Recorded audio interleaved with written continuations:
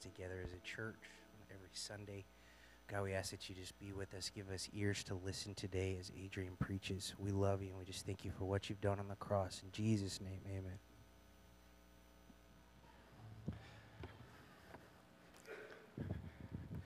Amen, amen. Thank you, worship team.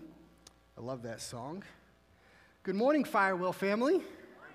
And welcome to 2022. You made it, all right? Even though it feels like Groundhog Day sometimes.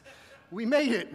And so I hope that you had a good time during this holiday season, spending it with your family, and then hopefully also keeping Jesus in the center of your worship.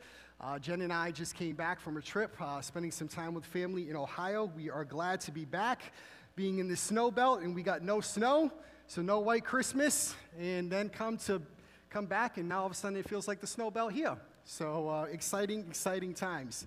If I've not had the pleasure to meet you yet, my name is Pastor Adrian Pina. I have the opportunity every Sunday to be one of the teachers in the great room, and on occasion you'll see me up here, so I'm always grateful when I get an opportunity to share the Word of God with you and continue us on in this series that we are finding ourselves in the book of Matthew. I am so excited about today. When Pastor Chris told me a couple of weeks ago, I want you to jump into this series again, and I want you to preach, I told him, I really hope that we fall in this series in the passage that I'm going to cover with you today, because I am so excited about it. And I could tell you with a straight face and all sincerity, some of the stuff I'm going to share with you today literally changed my life. And so because of that, this is very personal to me, and I hope that it'll be to you as well. Now, when you walked in this morning, it's very important today. There's not a sermon buddy, but there's basically two different handouts, one of which I created and the other one which is a tool. It's very important. I want you to have these because you can take notes on these. These kind of follow through the message anyway, and there's specific tools that I'm going to reference at the ends that will be applicable to what we're going to share this morning. So if you have not actually got these when you walked in, just raise your hand, and one of our guest services people would love to be able to hand these to you, because I want you to walk away with these today, because they're great tools that we're going to talk about when we get to kind of the application section of this morning's message. So, as I said, we are continuing on in our sermon series in the book of Matthew. We find ourselves in the middle of the Sermon on the Mount, which the Sermon on the Mount is Matthew chapter 5 through chapter 7. And last week, our very own Kevin Davis kicked off chapter 6 for us, and Kevin did a great job. Can we give him a hand? Always love hearing Kevin share the word. And Kevin talked about acts of righteousness, so almsgiving, and he talked about the necessity of being generous in our giving and to give in a way that we have a right, to give in the right way and manner, and also with the right attitude. So thank you, my friend, for your ministry, and I am basically picking up right where he left off. So if you want to place yourselves in the scripture with us, we are going to find ourselves in Matthew chapter 6, immediately starting at verse 5, and we have a large kind of chunk of scripture to cover today, which basically we're covering in two parts. These two concepts, as I said, literally have changed and revolutionized my life, and I hope that today you'll be able to walk away with some things that will hopefully be able to chart you on that path as well. So I want to go ahead by just opening with a word of prayer, and then we'll jump in and buckle your seat belts, because we got a lot to cover this morning. So let's pray. Well, Lord, we are grateful for the opportunity we have to gather together as the saints of God and to gather in this place. Thank you for Firewheel, for this church, for our home. And thank you for all that you are doing in our lives and just in this place. Lord, I pray today as your servant that the meditation of my heart and the words of my mouth would be pleasing to you, that you would take this word, Lord, from this broken vessel and take but one word of it, Lord. And we know that your word will not return void. May it go forth in power. So give us ears to hear and give us a heart to receive what you would say to us today. In Jesus' name we pray. Amen. Now, I love to learn. How many of you guys love to learn? Right? So I love to learn. I believe that it's very important for us to stay lifelong students. That doesn't necessarily mean you're in school all the time, but that we are consistently always learning. Now, people learn in various different ways. How many of you are auditory learners? You learn by listening, whether it's like, listening to a lecture, listening to some kind of audiobook or something of that nature. So we have some auditory learners. Some people learn through their senses. They're very tactile. How many of you guys learn by hands-on, putting your hands on stuff and getting kind of tactile learning, right? Now, we also learn through our experiences, and if you're a millennial like me, we also learn through YouTube. How many of y'all ever learned anything through YouTube, right? I learned how to build a PC through YouTube, okay? So I learned how to fix a toilet through YouTube. So YouTube's like my go-to when it comes to all things knowledge related to things hands-on. Now, learning, if you think about it, is the acquisition of knowledge or some skill that you did not previously possess. So you didn't possess this information, you didn't possess this skill, so now you are receiving it and you're learning it, and then you're hopefully applying that and then putting it into practice. Now, there are several things that when we become believers in Jesus that we have to learn. Would you agree that when you become a believer in Jesus, you automatically don't receive perfection? That you don't automatically go from 0 to 60, that you don't become this great spiritual mature giant overnight? No, as a matter of fact, the Bible likens us to little children. What, just like little children in the natural, we are little children in the spiritual when we first come to Christ, and then we must grow and we must develop. A learning process takes place. Now, there's a couple things very notably in my life, and I'm sure that some of you have the same testimony, that when I became a believer in Jesus, there's two things I learned very quickly that I did not know. Number one is I did not know how to pray. I did not know how to pray. And secondly, its cousin to that, which we'll also talk about today, is I honestly didn't know much about fasting. And I didn't see how these two things played off of each other. I think that we wrongfully assume a lot of times in Christianity that people just know how to pray. When people get saved, we just say, and we just kind of flippantly say, well, prayer is just talking to God. But you and I live in a generation where most of their talking is done through a computer screen or a text message or a tweet. So if people can't even learn to talk with one another face to face, that's a novel thing. That doesn't happen very much anymore. We've lost the art of communicating with each other face to face. How much more intimidating is it than to think that, well, how do I communicate with the God of the universe? How do I actually communicate with this God? How do I pray to him? And that's one of the things that I think we have taken for granted. Fasting isn't just something you do before going in for blood work. We all know that, right? That you got to fast before you go in for blood work sometimes. But fasting is much more than that. So here's something I wish that I knew earlier in my Christian life that I want to share with you as a principle. This will kind of bracket our section on prayer. Then I'm going to give you another big principle related to our section on fasting. Here's what I wish I knew, is that prayer is learning. That's a very key word. It's learning. It's learning to communicate honestly and consistently with God. I chose those words very specifically. Let me say that again. Prayer is learning to communicate honestly and consistently with God. By a quick show of hands, how many of you have ever had somebody come alongside of you and to help you learn how to pray? How many of you ever had that? It's exactly like I thought. I can number the number of hands that went up on my two hands in this room. Most of us never had that experience. We learned through our own trial and error. We may have learned and sought it out afterward ourselves, or we just kind of fumbled through it till we finally kind of found some type of rhythm when it comes to prayer. Now, if you are honest, how many of you would raise your hand, and I will raise my hand to this, sometimes find prayer to be intimidating? It's okay. We're honest here, right? Prayer is intimidating if you think about it. We are creature. We are praying to the Creator. We're praying to a being who is wholly other. We're creating in his image, but we are not him, okay? It's a different playing field when we talk about God in relationship to humanity. And so that can be intimidating when we think about it. And for some people, I know prayer can be an intimidating thing. Let me ask you one last question. How many of you have ever fasted before, not for medical reasons, but for spiritual ones? How many of you have ever fasted before? Okay, not that many hands went up with that either. So guess what? You are in good company today. One of the most honest things that I love about the Gospels is sometimes when you listen to the words of the disciples, because they were learning, right? They were pupils. They were learning from a teacher. They were learning from Jesus, and they asked some of the most honest questions. And one of the most honest questions that was asked by one of the disciples we find in Luke chapter 11, verse 1. In Luke chapter 11, verse 1, this is Luke's account essentially of the passage we're going to talk about today. We're going to go back to Matthew after this, but he gives us a little bit extra flavor, and I want you to see what he says. Luke chapter 11, verse 1 says this, "Now Jesus was praying in a certain place, and when he finished, one of his disciples, listen to what he said, 'Lord, teach us to pray.'" Just as John taught his disciples, teach us to pray. one of the most humble things that you could ever ask, and here they are at the feet of the Master, and they ask him, Lord, teach us to pray. We know that this thing is important. We see you do it all the time. We don't really know how to do it. Help us and help us to learn what it means to pray. So today, I'm going to try in this large gathering to be able to help us to learn to pray.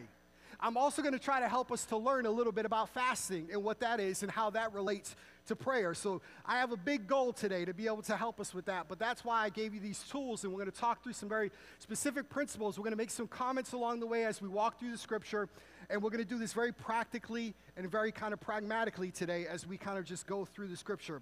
I'm going to offer you some principles, and then I'm going to talk about these tools that I gave you and how you could utilize them so you can actually put this into practice. So let's go to our text and find ourselves in Matthew chapter 6, starting at verse 5. This is kind of preliminary stuff before we actually get to what we call the Lord's Prayer.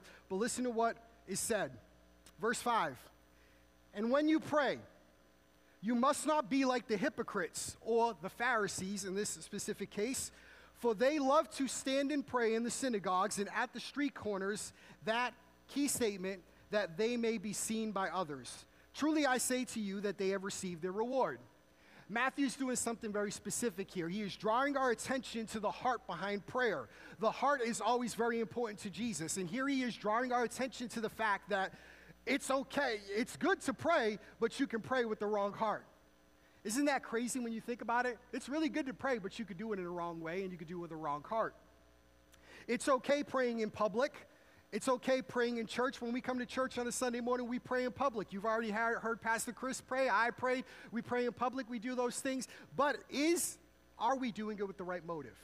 Are we doing it so that we can be seen by others, so others think that we're holy and righteous somehow, or we're somehow more holy? Or are we doing it genuinely because we want to connect with God? And that's what he's kind of alluding to here. And it's a very subtle temptation to fall into at times. Verse 6, but when you pray, go into your room and shut the door. And pray to your Father who is in secret, and your Father who sees in secret will reward you. Here's a principle for you. Prayer is both public and private. Prayer is both public and private. As I mentioned, when we come to church, we pray publicly. We do that within our classrooms. We do that within the service. There's a public element, and there's power when God's people come together to pray. Would you say that there's power when God's people come together to pray, right?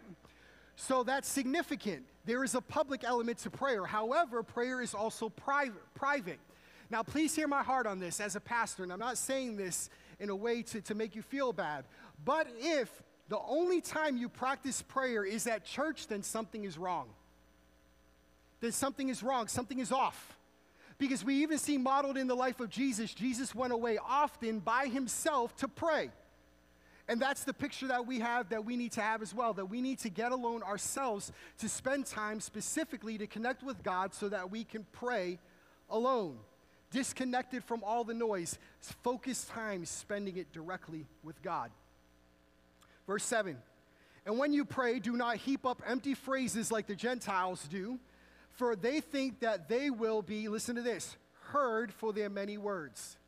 Now, here's a principle that kind of rocked my life when I finally came to this conclusion, is that prayer is about the quality of our hearts, not the quantity of our words. Let me say that again. Prayer is about the quality of our hearts and not the quantity of our words. Now, I grew up, my mom went to church, and we went to what I would call a very legalistic church, now that I understand what that is. But they would spend significant chunks of time in prayer and in fasting, and they would do it for like whole half days, or sometimes for 24-hour periods. So in my mind, I grew up with this perception, even though I didn't realize it till later, that I thought in order for me to pray and for me to be considered somehow like I was growing in my relationship with God, that I needed to set aside 6 hours in the day to pray. That I needed to, spend 24 hours in fasting and to do this to be able to pray. And so I had built up in my own mind this idea that I had to have a certain length of time, I had to do it in a certain way in order to show that I was spiritually mature or I was growing in my faith. But that is not what Jesus is going to teach us, and that's not what the point of this is, because you can pray for a long amount of time and pray with no substance. You can pray and say a lot of words and the words be empty. So it's not about the quantity of the words that we are saying, but what is the quality of our heart when we are praying? Are we doing it in a way where we're wanting to connect with God, and we're doing it with sincerity, and we're doing it in a way that is honoring to Him, that is totally focused upon Him? Listen, it is great to have long times of prayer. Take those times when you can. However, don't look at it like, okay, that I can't pray because I can't spend an hour. How about you look at it like what time I have dedicated to spend with God, that my heart is into it and I'm doing it in a way that's pleasing to Him, and I'm directing my heart toward Him. Then I'm doing it with the right heart. Verse 8 tells us the reason why we don't need to use all of these many, many words. He says, do not be like them, talking about the Pharisees, for your Father knows what you need before you even ask Him. So the reason why prayer is not about length is because God knows everything before we even ask. God knows everything about us. As Pastor Chris likes to say, God sees us like a single pane of glass, sees right through us. So God knows everything which we need. He knows our hearts. He knows our desires.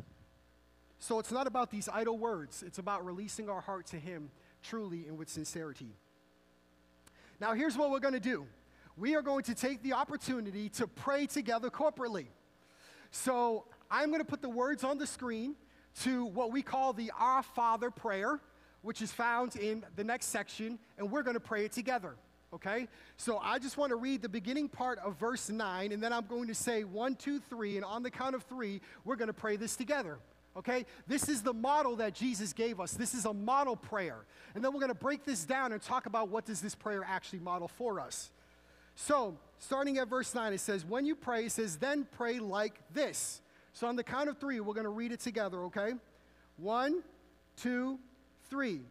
Our Father in heaven, hallowed be your name. Your kingdom come, your will be done, on earth as it is in heaven. Give us this day our daily bread, and forgive us our debts, as we have also forgiven our debtors. And lead us not into temptation, but deliver us from evil. Verse 14, for if you forgive others their trespasses, your heavenly Father will also forgive you. But if you do not forgive others their trespasses, neither will your Father forgive your trespasses. So we're going to put the Lord's Prayer back on the screen, and what we're going to do is what is this prayer model for us? How does it show us how to pray? Because Jesus, he's saying, when you pray, pray like this. So this serves as a model for us. It is something that you probably learned as a kid, and you definitely can pray this. But it's something also that is emblematic of the way in which and manner in which we should pray, okay? So the prayer begins with, Our Father, who art in heaven, hallowed be your name. Now, the word hallow is kind of an interesting word. If I could say it this way, the prayer begins with praise. It begins with praise. To hallow God's name means to hold it in reverence, to hold Him in reverence, to honor and to glorify Him, so that all that God is should be treated as holy and honored. As I even mentioned earlier, God is holy other. When something was holy, considered holy, that means it was set apart. Whether it was the items in the tabernacle that were set apart specifically for worship, or in this case, when we call God holy, we are saying that He is set apart from us. He's cut from another cloth. He's a different being than we are, and we are in some ways, by our praise and our worship, as we lift our prayers to Him, we are acknowledging the fact that He is worthy of all of it. So to hallow His name is a means of praise. So isn't it interesting that the prayer that Jesus models for us starts with praise? Now imagine how our prayer lives would change if we started with praise rather than request. Most of the time we come to God and we say, all right, dear Lord, I pray for so-and-so's health. I pray for this. I pray for that. We list this laundry list of needs. And here is Jesus Himself showing us that we begin with praise. We begin with a heart and attitude of worship toward the God to whom we're praying. So praise is an important element of prayer. The second thing is that it moves on to intercession. When it says, your kingdom come, your will be done on earth as it is in heaven, that is intercession. That is asking heaven to come to earth. That is an acknowledgement that earth does not look like heaven. That the kingdom authority of heaven and that the way it's governed and how heaven is perfect and there is no sin present in heaven, all that stuff we're asking to invade earth. When we're praying that God would bring healing to somebody, there is no sickness in heaven. So we're asking heaven to invade earth, that earth would look a little bit more like heaven in that reality. So when we're praying, we're interceding, we're asking God, we're saying we realize that this earth needs to look a little bit more like heaven. May heaven come down. May the supernatural meet the natural, that heaven would invade earth, that earth would look a little bit more like the place where we want to ultimately be, where God dwells, where his kingdom reigns, where his utter perfection. So we pray this when we're praying for others, when we're praying for people's needs. We're saying, God, your kingdom come, your will be done, that Susie can be healed, that your kingdom come, that your will be done, that so-and-so finds this job, that your kingdom come, that your will be done, that this marital relationship would be restored. We're asking for heaven to invade earth. That's intercession. We pray for others. We don't just pray for ourselves. The next thing about the prayers, it moves on to petition. Give us this day our daily bread. Petition means to request. It's asking God for basic provisional needs. Isn't it interesting that prayer, one of the unique things it does is it puts us in a position where we recognize that we are dependent beings. Prayer puts us in a position where we say, God, give us this day our daily bread. We are saying that, God, you are the source and substance of everything in which I need. It puts us in a place that we should be, a place of dependence, where we are exercising our faith to say that we come humbly before you, knowing that as creature, we are totally in need of the Creator for day-to-day substance and day-to-day living.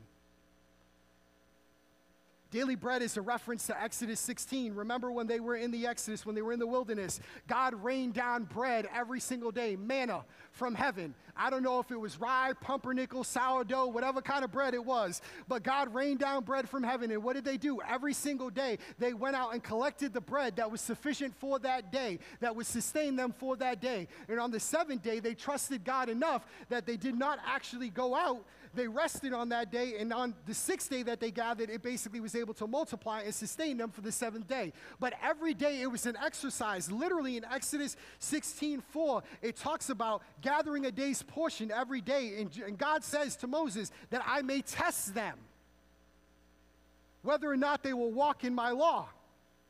It was a test. Every single day they had to come to God trusting. It was the wilderness. They couldn't find water. They couldn't go to 7-Eleven. They couldn't get what they needed in that way. They had to trust God every day that God was going to provide exactly as he said. Here's the thing, is that sometimes being in a place of dependence, well, we should always be in a place of dependence, but sometimes when you are so desperately in need, isn't it beautiful when God meets you at that place? And it's beautiful when God meets you at that place because your heart is ready. Because your heart recognizes and like, okay, God, I am in utter need. I am completely dependent on you. We need daily bread. Another way to say it is we need what is sufficient for today. You don't need what is tomorrow because tomorrow's not promised. God promises us today, but he promises that he will meet our needs for us today, and we live in that daily dependence, and we receive our daily bread today. All the necessities of life, food, shelter, those are the things that God promises. God promises to meet our needs. He never promises to meet our wants. God promises to meet our needs. He never promises to meet our wants. So whatever physical need that we have, it is okay for us to go to God and say, God, as a dependent being, I'm coming to you in recognition that I have these needs. Please meet these needs, these physical needs that I have. God promises to provide those for his people. And the last thing, the last part of this prayer, verses 12 through 15, really talk about twofold thing. It talks about confession and it talks about protection. Confession and protection. We are encouraged to pray for our own forgiveness of sins, that our own debts. We are indebted to God. Our bank account is red until Jesus comes and then he satisfies that account because we are in debt because of our sin. So we are encouraged then to pray for our own personal sin, but we're also encouraged then to pray that we can extend forgiveness toward others as we have been forgiven by God. I talked about this a few weeks ago. I actually talked a lot about forgiveness, so I'm not going to camp there a little bit. But verses 14 and 15 are really a clarifying statement of what Jesus was talking about this idea of forgiveness. So when we have the ability to forgive, we forgive others because we appreciate the grace that has been extended to us by God, that we receive his forgiveness, we walk in his forgiveness, and we walk in his grace now as a recipient of that forgiveness. So because of that, we can then now extend forgiveness to others as well. It is all a work of God's grace. But then we also pray for our protection. Lead us not into temptation, but deliver us from evil. Temptation would be so easy if it wasn't tempting, right? Sin is quite tempting sometimes. There's an allure, there's a luster. It looks real good, and then all of a sudden it produces nothing but death. But man, if it wasn't so tempting. Just like that cheesecake you may have eaten this past week. But temptation is something you resist, and you resist it. Why? Because it doesn't come from God. Scripture is very clear that we can never say that temptation comes from God. Just read the book of James. So temptation is not a work of God. So when I come across the word temptation in the Scripture, I immediately think about a lot of times Jesus in the wilderness when he was tempted by Satan. And what did Jesus do in the midst of that temptation? He went in, he resisted the enemy based upon the word of God.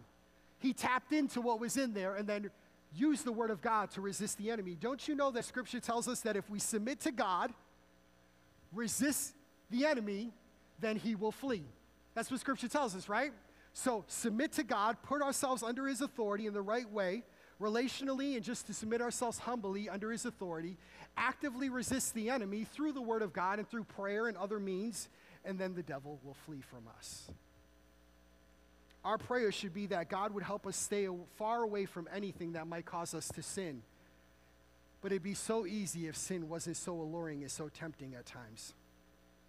This is a way to recognize that we are utterly incapable and don't have the strength, that we need his strength to be able to sustain us. God's grace forgives us, enables us to forgive others, and strengthens us to overcome temptation. God's grace forgives us, enables us to forgive others, and strengthens us to overcome temptation. So what does the Lord's Prayer model for us?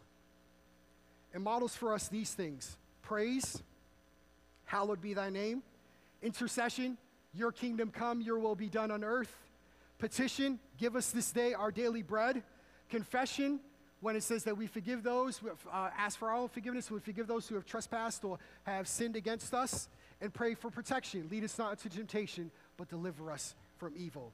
These are essential elements when it comes to prayer. This is what Jesus is modeling for us in this prayer.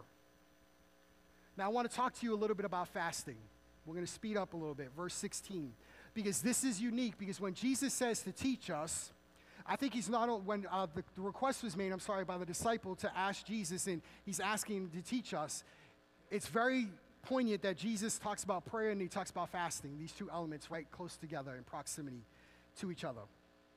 Verse 16 says, "And when you fast, do not look gloomy like the hypocrites, for they disfigure their faces, that their fasting may be seen by others. Truly I say to you that they have received their reward. But when you fast, anoint your face, your head, and wash your face, that your fasting may not be seen by others, but by your Father who is in secret, and your Father who sees in secret will reward you." So what is fasting? Here's the way that I like to define fasting. Fasting is the giving up of something temporarily in order to spend time with God and to draw close to him. So fasting is the giving up of something temporarily in order to spend time with God and to draw close to him. It is the suspension of one thing to then replace it with something that is much greater. It isn't just restricting yourself from something. It is replacing that with connecting with God. All right? It's saying that, God, I want you to be prioritized in my life so much more greater than what it is, a personal meal, whether it's a technology fast, whatever the case may be, and I want to replace that time so that I can spend more time with you. If you miss that other element, you're missing fasting. Fasting isn't restriction.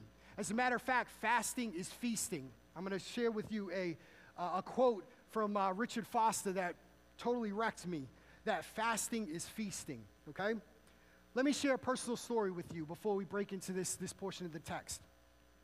A couple years ago, my wife came up to me and she said that, you know what, Adrian, I really feel like God is wanting us to do a time of prayer and fasting as a church. Many of you know I was a lead pastor for 7 years in a church in New Jersey. And honestly, I understood what fasting was to some degree, but it wasn't a thing that I actually liked doing. And it wasn't a thing that I saw was necessarily beneficial. So I kind of put it to the side and I said, you know what, I'll pray about it. And then, you know what, let's see what God says. And of course, I made the mistake of saying, let me pray about it. Chris is laughing because he knows. And sometimes you need to listen to your wife. She's hearing from God as much as you are. Amen. Hey, I'm saying that in all sincerity. Y'all need to listen to your spouse, right? So she was hearing from God way before I was, but here's God. God's so good that God was basically saying, yeah, I'm trying to tell you this is what you need to do. So what we did is I preached this passage and I preached another passage. We talked a little bit for about 3 weeks before the new year. The new year is a perfect time to do this. Many churches do this right at the beginning of the year. So we preached about 3 weeks on this idea of praying, fasting, setting the ground, because many people like you in my congregation had never, ever experienced that. They've never fasted before. So we talked about prayer, we talked about fasting, and we had them fill out these cards. We had Commitment Sunday for a couple Sundays, and we had people come up to the altar, and they would write on these cards what they were fasting, what did they wanted to see God do during that time. And we dedicated 40 days to prayer and fasting. So we opened the church once a week for an open time of prayer. All we had was music playing. We kept it open for 2 hours, and Jen and I would be there during that time, and we would just pray, and we would go at it. And man, those were the most sweetest times I ever had with God. And so we would just do that for like 2 hours. And, you know, we kept on getting report after report after report of how people, the things that they were saying on these cards when they were dedicating that time to God, carving out that time to God, how God was changing marriages, how God was restoring family relationships, how God was providing jobs, how God was doing all these different things. Why? It's not because we fast to get anything, but what I think fasting does is it drowns out the rest of the noise so that way we can hear God clearly and we make him a priority like he's supposed to be, so then that way our heart is properly aligned so God can bless. And it totally wrecked me personally. I never heard God with such clarity during those times.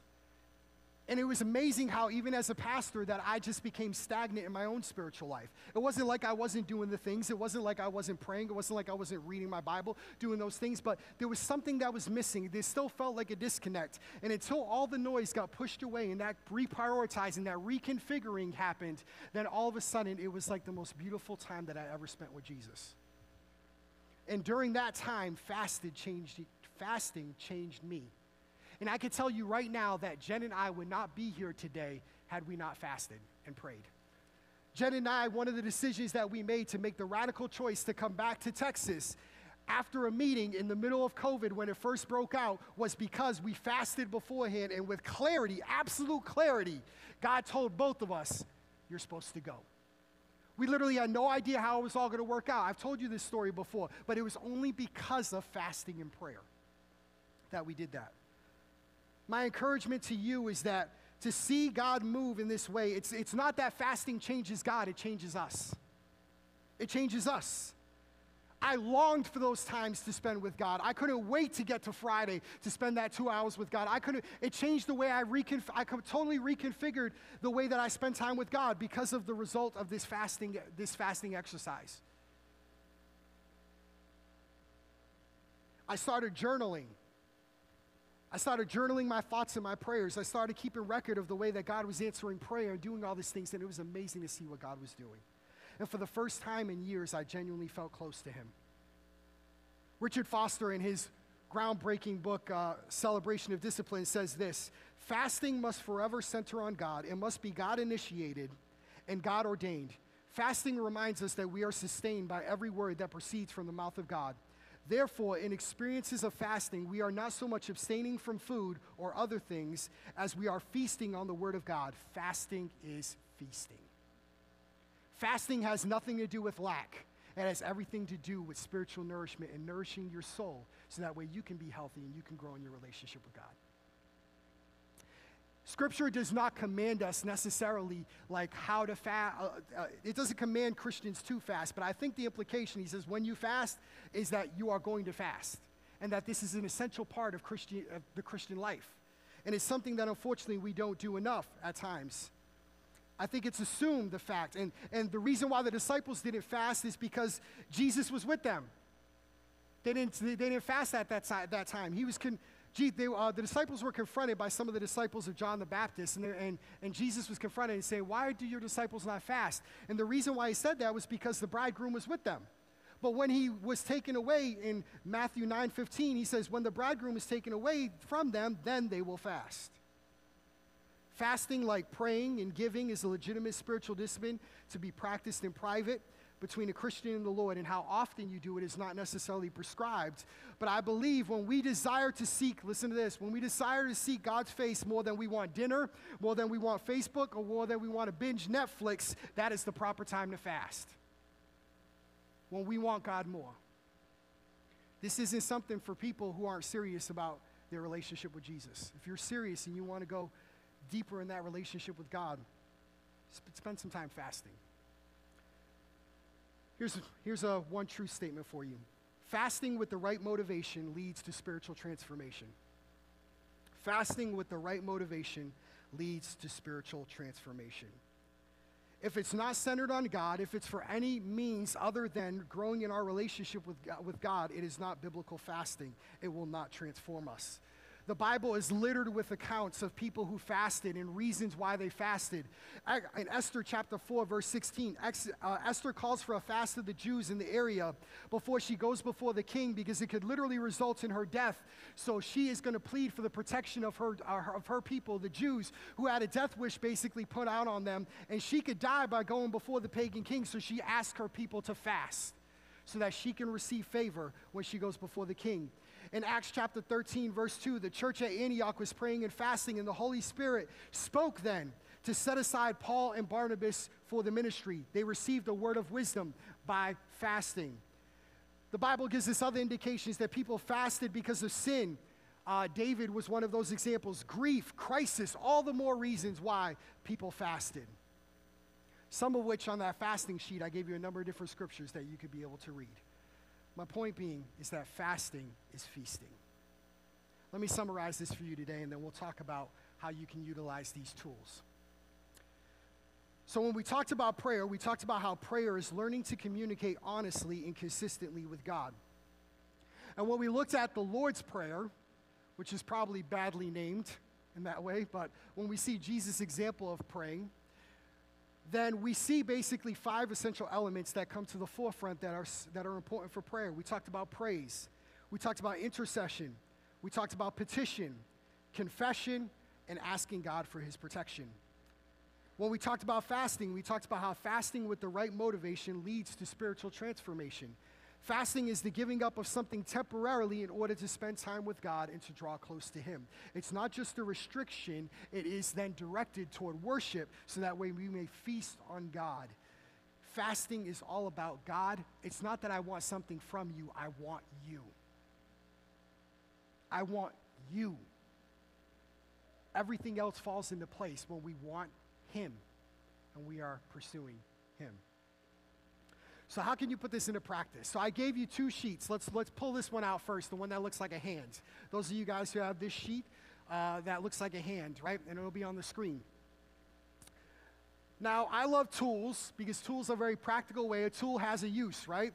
And when it comes to prayer, there's not any specific prescription when it comes to prayer. I've tried many things during my Christian life. Like I said, nobody necessarily walked alongside of me and said, here's some things you should do when you pray, or gave me different examples of praying. So I fumbled through many different things, but I found this tool to be useful. This is put together by the Navigators, and since we all have hands in that way, when you see your hand, you could be reminded of some of these elements that we talked about when it comes to prayer.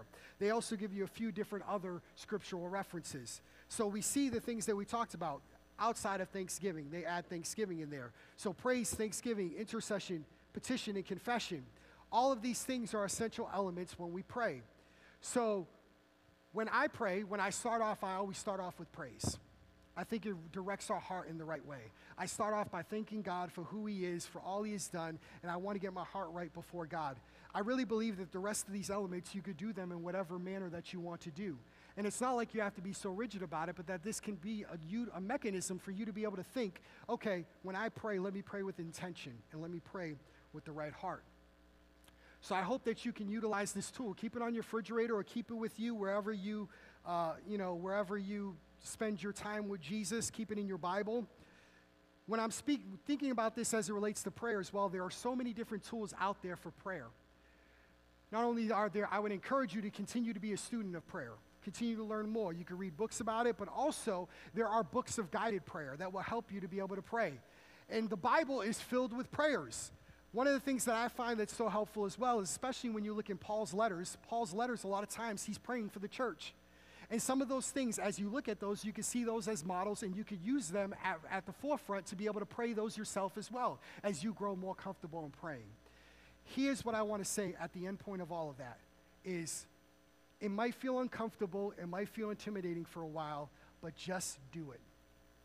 Just do it. It's something that you will grow in. It's something that you can learn. It's something that somebody who may be more mature in the faith can come alongside you and be able to help you.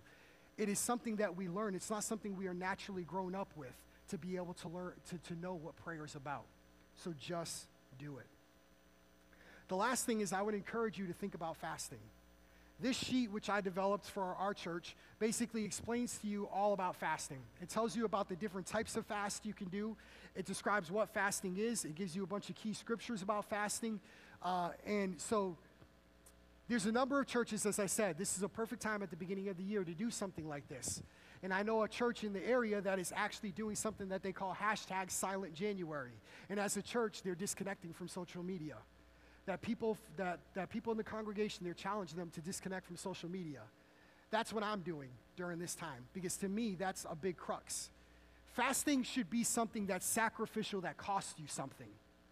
If it's no problem that you skip breakfast every morning because you're just so busy, don't say you're fasting breakfast.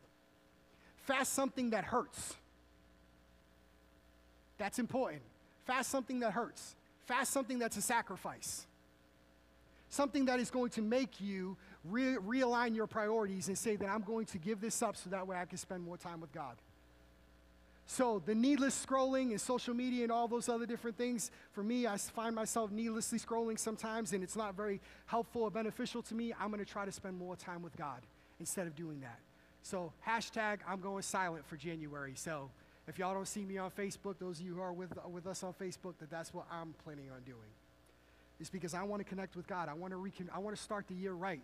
A lot of people, when we start New Year's resolutions, how many of you have a goal that you want to connect, you want to grow in your relationship with Jesus this year?